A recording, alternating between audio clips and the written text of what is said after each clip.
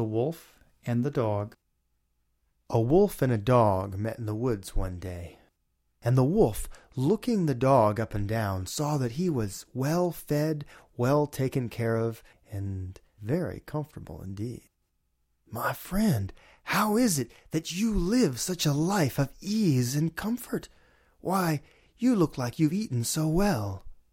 "You see, the thing is, I have the best place," said the dog. "It is spectacular. I love it. I get food off the table and delicious scraps here and there, and I get to sleep by the fire, and I have servants who scrub me clean and groom me so carefully. It is so sweet." Said the wolf. I think I would like this life you lead." "Well," said the dog, "perhaps you come and join me. You could be my friend, and we could run together as brothers." "Well, brother," said the wolf, "let us go together and live at your house." And so the two set off for the dog's house. After traveling a little while, the wolf noticed some marks upon the neck of the dog.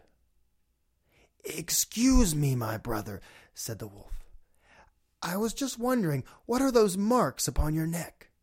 "Oh, it's nothing," said the dog. "Nothing at all. It's just the collar they put on me in the daytime to chain me up because they think I'm so fierce. But at night they let me loose to guard the house. And they give me scraps from the table, and you'll love it. They have a fire. It's so nice and warm. They give me warm milk in the morning." "Where are you going, my brother? I thought we were brothers forever."